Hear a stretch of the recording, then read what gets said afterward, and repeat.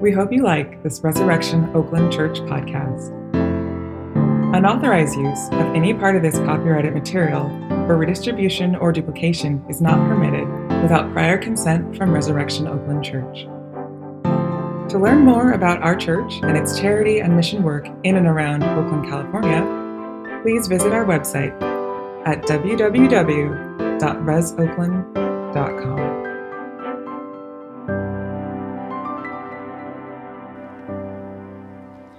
In the beginning was the Word, and the Word was with God, and the Word was God. He was with God in the beginning. Through him all things were made. Without him nothing was made that has been made. In him was life, and that life was the light of all mankind. The light shines in the darkness, and the darkness has not overcome it. There was a man sent from God whose name was John. He came as a witness to testify concerning that light, so that through him all might believe. He himself was not the light. He came only to witness to the light. The true light that gives light to everyone was coming into the world.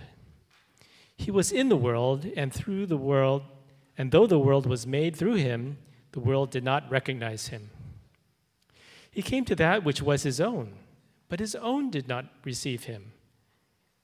Yet to all who did receive him, to those who believed in his name, he gave the right to become children of God, children born not of natural descent, nor of human decision or a husband's will, but born of God.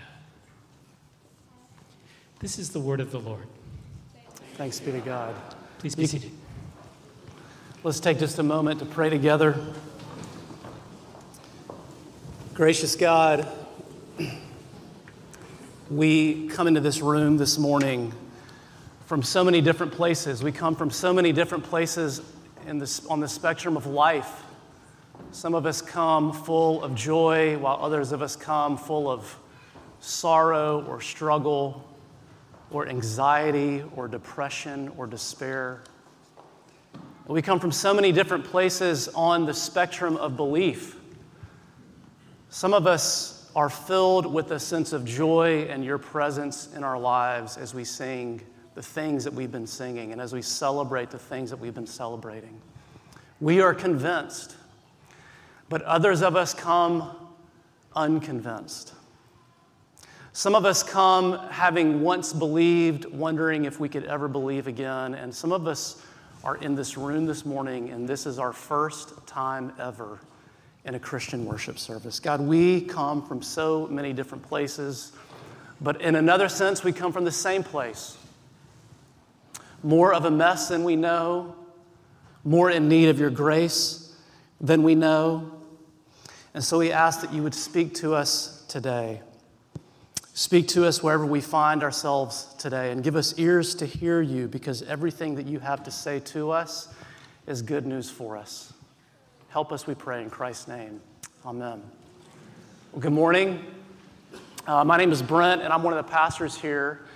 And for those of you who are visiting with us for the very first time today, we are so glad that you're here. Pastor Dave and I would love to get to meet you after the service at the party. So please come introduce yourself to us. We'd love to get to learn your name. If you are new, we've been in this sermon series the last couple weeks leading up to Christmas. I'm going to adjust this so I can see my notes here. Pastors have notes. I don't know if you knew that. There's stuff written down right here. We don't just wing this stuff. Okay, anyways, we've been in a series called He Shall Be Called. And we've been looking at this very famous passage in Isaiah chapter 9, where we learn 4 names of Jesus. Now, Isaiah was a prophet in the Old Testament. And there's this really famous verse, and even if you're not all that familiar with the Bible, maybe you've heard this verse before. I think we have it up here on the screen. For to us a child is born, to us a son is given, and the government will be on his shoulders, and he shall be called Wonderful Counselor, Mighty God, Everlasting Father, Prince of Peace. These are the words you just heard sung a moment ago. At Christmas, we find a God who is Wonderful Counselor, Mighty God, Everlasting Father, and Prince of Peace. And each week what we've been doing is we've been taking one of these names and we've been looking at a passage in the New Testament to help us understand who Jesus is and what this actually means for our lives. Now this morning, we're looking at the name Everlasting Father. What does it mean that Jesus is Everlasting Father? And what does that have to do with our lives? And what I want to suggest to you this morning is that it actually has to do with our deepest longings. See, we are creatures of longing. In 1977, NASA sent 2 spacecraft into outer space, Voyager 1 and Voyager 2. The purpose of these spacecraft was to explore the possibility of extraterrestrial life.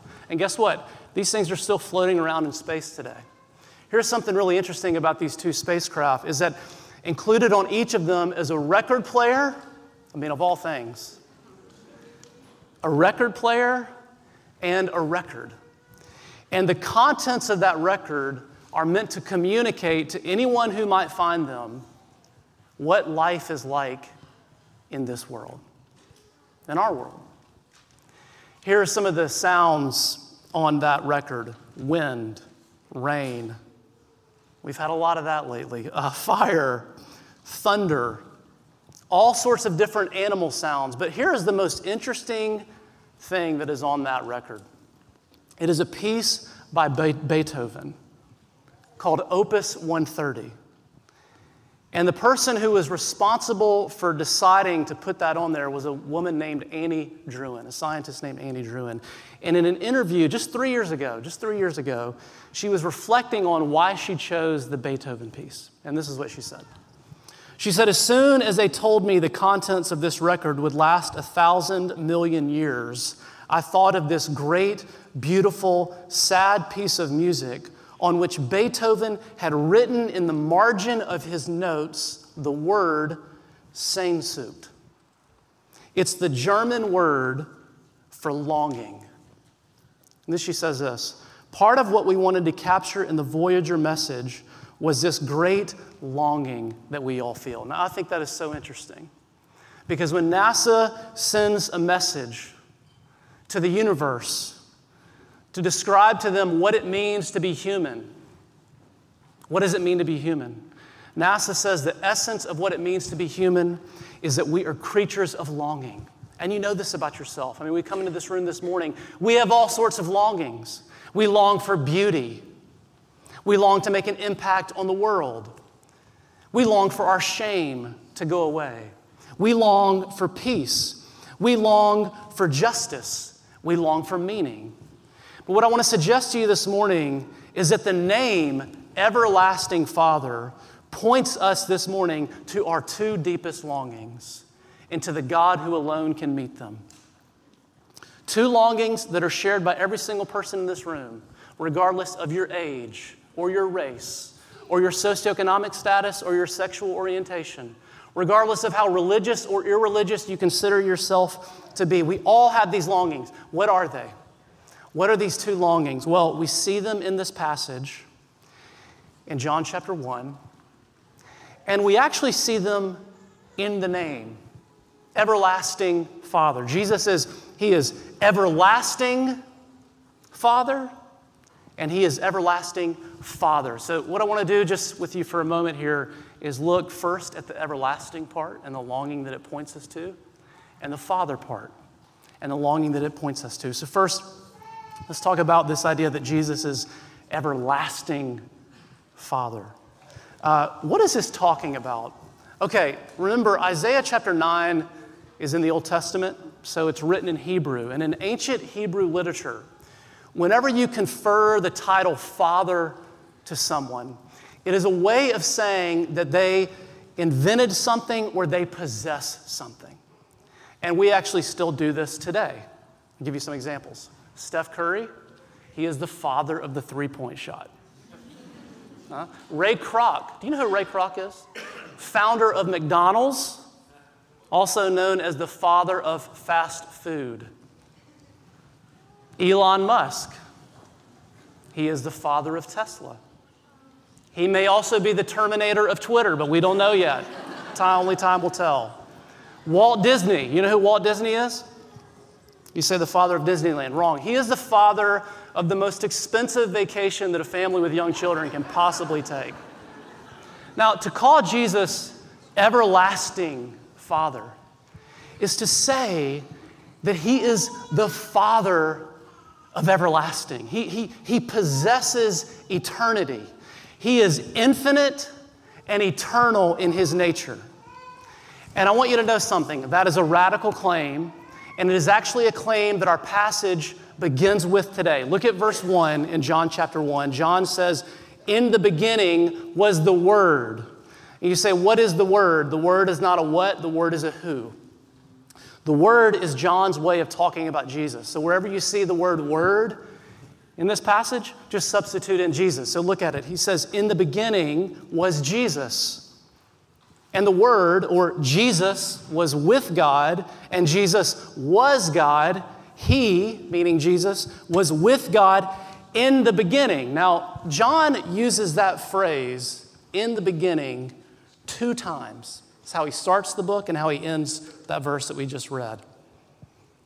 And if you're all familiar with the Bible, these words ought to ring a bell for you. In the beginning.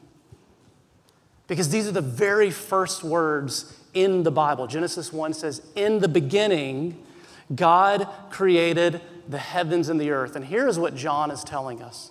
John is telling us there is a connection between creation and Christ. And here's the connection.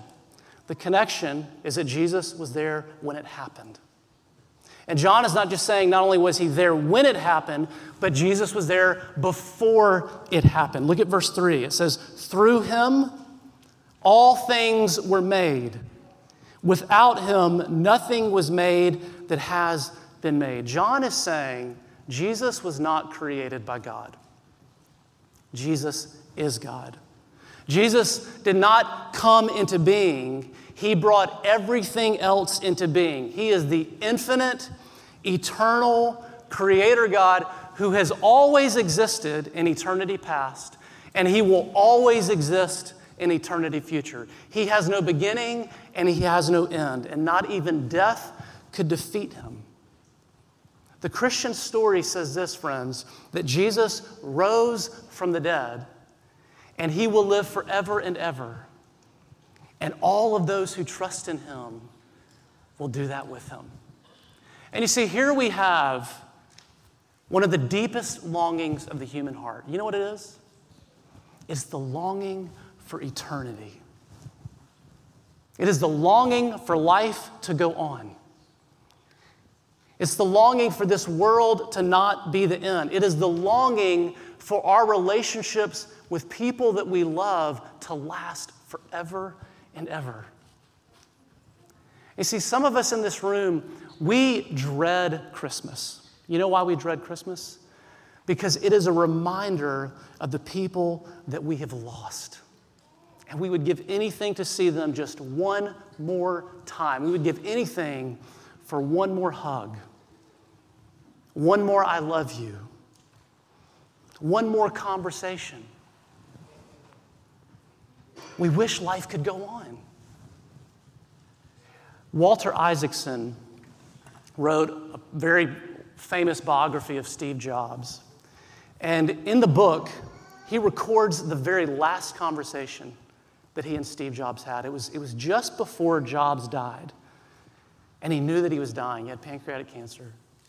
And this is how Isaacson records the last conversation. He says, "On one sunny afternoon, when he wasn't feeling well, Jobs sat in the garden behind his house and he reflected on death. He talked about his experiences in India almost 4 decades earlier, his study of Buddhism, and his views on reincarnation and spiritual transcendence. Jobs said, 'I'm about 50-50 on believing in God. For most of my life, I felt that there must be more to our existence than meets the eye. I like to think," listen to this, "I like to think that something survives after you die. It's strange to think that you accumulate all of this experience and maybe a little wisdom, and then it just goes away.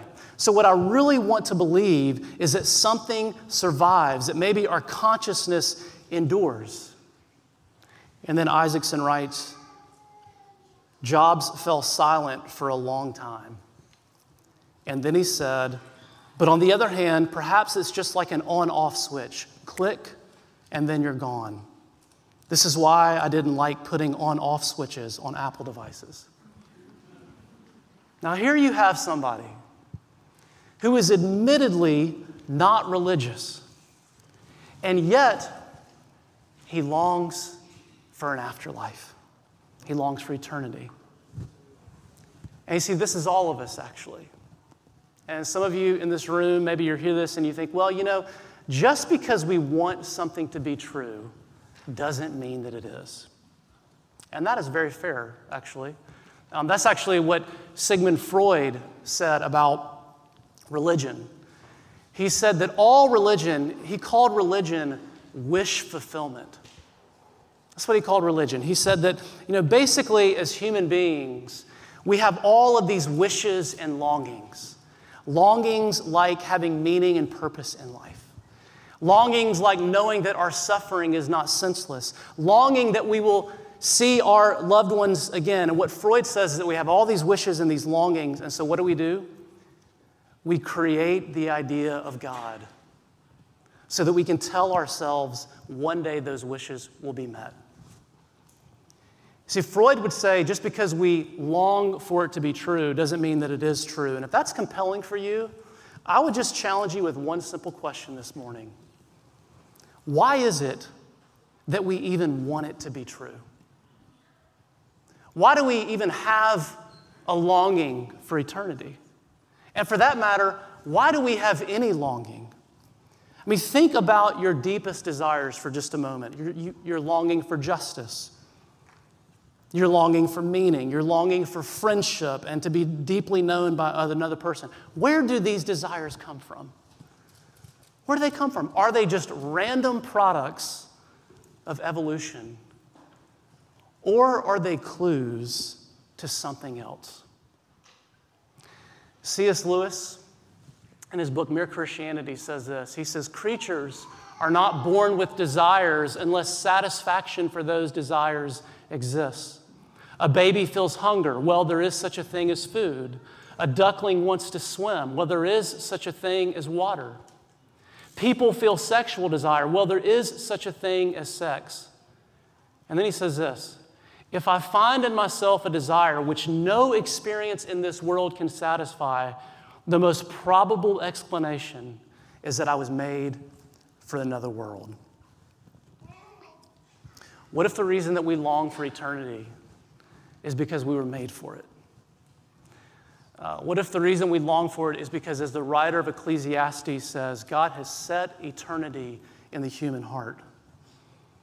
What if the reason you and I long for eternity is because we weren't made to die, but to live forever?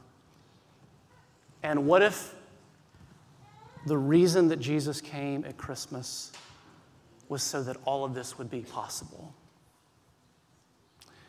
There's this really famous song that Christians sing every Christmas. It's called Hark the Herald Angels Sing. And it goes like this. I'm not going to sing it for you because that'd be terribly awkward. It goes like this. Hail the heaven-born Prince of Peace. Hail the Son of Righteousness. Light and life to all he brings, risen with healing in his wings. Mild he lays his glory by. That's talking about Jesus left heaven and he left his glory and he came as a baby. Mild he lays his glory by, born that we no more may die. The radical claim of Christmas is that the infinite one became the finite one so that we could live forever. So that just as he was raised from the dead, so we could be raised from the dead. Just as he lives for eternity, so can we.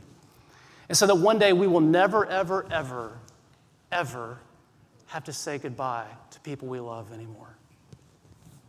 And if your heart longs for that, and I think if you pay any attention to it whatsoever, you'll find that it does. If your heart longs for that, Christmas says you can have it. It's one of the deepest longings of the human heart.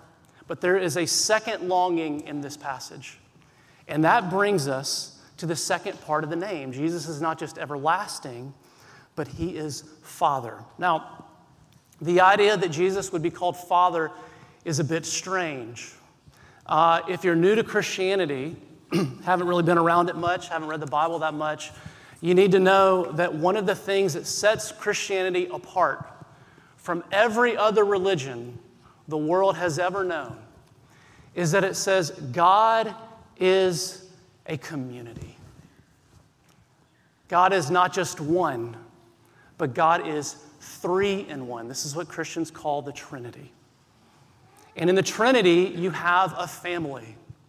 God the Father, God the Son, and God the Holy Spirit. And so the question we need to ask is, how can Jesus, God the Son, be called Father? When Isaiah calls Jesus everlasting Father in Isaiah chapter 9, he is not confusing the different members of the Trinity. He is simply highlighting the fact that they help us to understand one another. So for example, in John chapter 14, Jesus is hanging out with the disciples.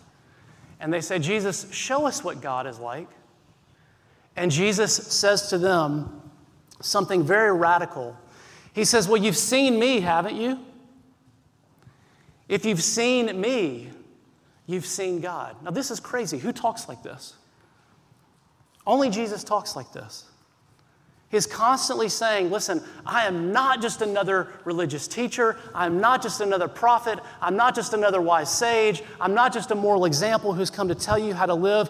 I have come to show you what God is like. I am God in human form. If you were to put skin and bones on God, you'd end up with me. This is what Jesus is saying. And in Hebrews chapter 1, it says this about Jesus. It says that he is the exact representation of God. That means that Jesus shows us exactly what God is like. Now, what does he show us that God is like? A lot of things. But namely for this morning, he shows us that God is like a father. When in Matthew chapter 6, when Jesus is teaching the disciples to pray, he says, whenever you pray, start with these words, our Father. And then every time that Jesus prays in the Gospels, you know how he begins? Father. In Luke chapter 15, he tells one of his most famous parables about a son who runs away from his family and squanders everything in wild living, only to be welcomed home by a father who has been waiting on him all along. Think about the way that a father relates to a child. Think about a father's love for a child. It is very different from almost every other kind of love. Henry Nouwen, the great Catholic writer, he says this, the world's love is full of ifs. Yes, I love you if you are good looking, if you are intelligent, if you are well off, if you are educated, if you have connections, if you are productive. See, but a father's love for a child has no ifs. It's a love that says, I love you because I love you. There's nothing conditional about it. There's no ifs about it. Now, I know that not everyone in this room has had a father like that. But we have all longed for one. See, that's the point. We've all longed for a parent like that. We've all longed for a father like that. And you see, deep in every human heart is this longing. It is the longing to be loved. Victor Hugo once said, the greatest happiness in all of life is the conviction that we are loved. What the human heart wants more than anything else is to be seen for who we really are, not who we project ourselves to be, but for who we really are, good, bad, and ugly. All of our victories and all of our defeats and all the mistakes that we've made, we want to be seen all the way to the bottom and loved, embraced. We want to know that we're cherished without any conditions or stipulations. We want to have somebody who looks at us and says, "You are mine. And I will never leave you. I will never forsake you. I will never abandon you. I will never let you down. I will never disappoint you. I will never turn away from you. And I will always be there for you. And I will always love you." And you see, even those of us who had some of the best fathers in this room, we did not have fathers who could say those words to us. You know why? Because fathers die. They don't possess eternity. They're not infinite. I lost my dad 4 years ago. I'd give anything to hear him say those words to me again. But he can't. And the question that every human heart is asking is there anyone who can? Is there anyone who can love me like this? I know a pastor who has one of the most powerful stories I've ever heard. It's the story of his adoption. His mother gave birth when she was 15 years old. She had 5 children in 5 years with 5 different men. And he and his siblings witnessed terrible things. The state finally intervened. They separated he and his siblings into different homes, and from there it only got worse. He went from one home to another. In fact, between the ages of 6 and 12, he was in 8 different homes. And terrible things happened to him. One foster parent made him eat and drink out of a dog bowl for his meals. He saw one foster parent murder another one. He had one foster parent who made him stand at the entrance to school, wrapped in soiled sheets, as all the other kids walked through the doors to go to class. And it had all sorts of harmful effects on him. He wet the bed until he was 12 years old. In the 6th grade, he had the social ability of a 5-year-old. One teacher wrote on his report card, "This child will never amount to anything." Very, very hard and very, very sad. But in Washington State, there was a couple in their mid-40s who had always wanted to have children, and they'd never been able to. And so they decided to adopt.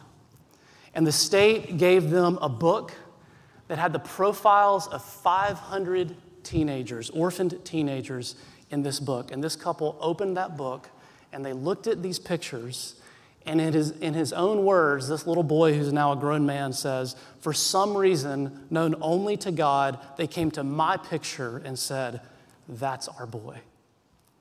And he describes the moment that he met them like this. He says, "I'll never forget that day. It was Christmas Day, 1959.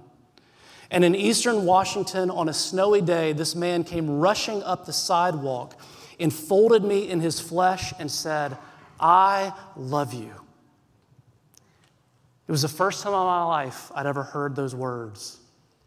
And I remember the tears running down my face when he asked me this question, 'Would you be my son?'" I want you to know something. As powerful as that story is, it is just a small glimpse of the love of God. A love that asks you and me the same question this morning. Would you be my son? Would you be my daughter?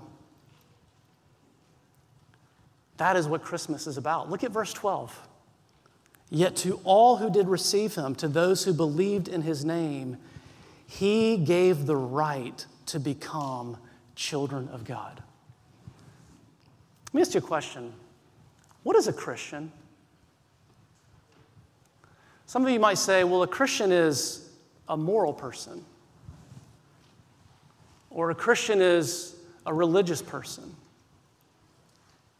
A Christian is somebody who votes a certain way. Or maybe you would say, well, a Christian is someone who loves God. All of these are wrong. You say, wait a minute. I thought that's what this whole Jesus thing was about, like loving God.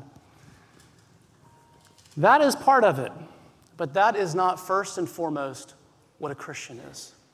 A Christian is not someone who loves God. A Christian is someone who knows they are loved by God. Loved as a father loves their child. And you see, the Christian story says that all of this is actually made possible because of Christmas. Because the only true Son of God became human. And he came into this world to live and die and rise again and to do for you and me what we could never do for ourselves so that we might become children of God. So that we might be loved by God without any ifs or conditions.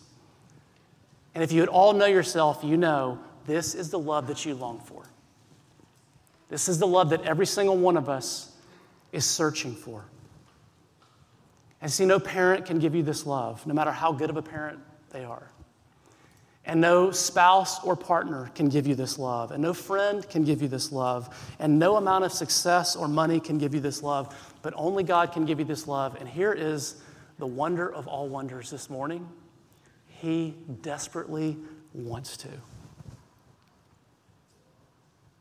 And if it has never come into your life, if that love has never come into your life, it can today. And you say, well, how?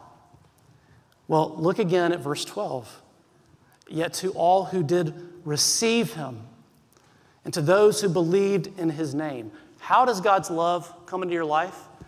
John does not say, you need to try harder. You need to do better. You need to clean your life up and get things together. You need to start making all the right decisions. No, he says, you simply need to believe and receive. It's a gift. And this is one of the unique aspects of the Christian gospel, is that God's love comes into our life not because of anything that we do to earn it, but because of everything that Christ has done to secure it. And so now it comes as a gift. It comes by sheer grace. And if you've never received that gift today, you can. And you can know this God who is everlasting Father. And you can know that your longing to be loved is already true. And you can know that your longing for eternity will one day come true. This is the hope of Christmas. Let's pray. Father, we thank you for the hope that we find at Christmas and in your Son, a hope that makes Christmas so much more than just a holiday to make us feel warm and fuzzy inside, but something that says our deepest longings can actually be filled and come true. If we're honest, nothing in this world can do it. Some of us, we have been searching from one thing to the next, only to be left more and more empty. If we'd never looked to you, I pray that you would help us to do that today, that you would use our longings to drive us to you, which is what they were meant to do all along. Fill us, God. Fill us with hope, fill us with love, fill us with joy, fill us in a way that only you can fill us. We ask all of these things in your Son's name. Amen.